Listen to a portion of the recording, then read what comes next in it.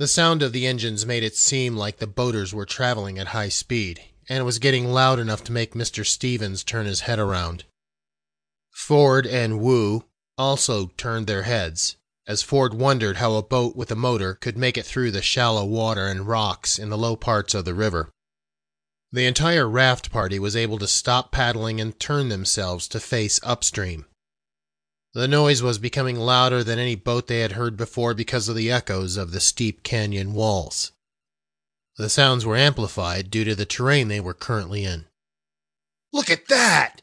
Cool!" shrieked Ford, pointing his finger to where the water met the sky behind them.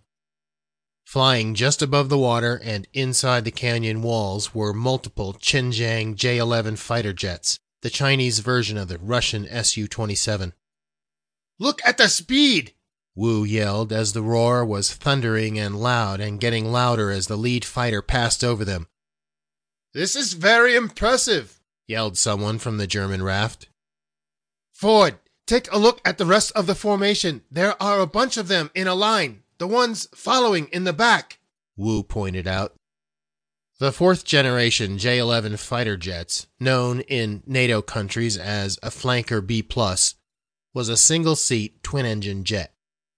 Powerful, fast, and deadly, it most definitely caught the eye of the rafting party. It reminded Ford of the U.S. Navy Blue Angels' F-18 Hornet plastic model that he and his dad built as kids. "You can see the pilots inside!" yelled Mr. Stevens from his raft to the others. Wu and Ford looked at each other, didn't say anything, but nodded, with smirks on their face. It was as if each boy was transmitting a silent message that they were in love with the idea of flying. To be in the cockpit, flying on a beautiful day like this, was not a job, but a calling. "This is cooler than shit, dude," Ford said to Wu. The first gray jet screamed overhead no higher than 100 feet above the water, with such thunder that the younger Stevens kids were startled.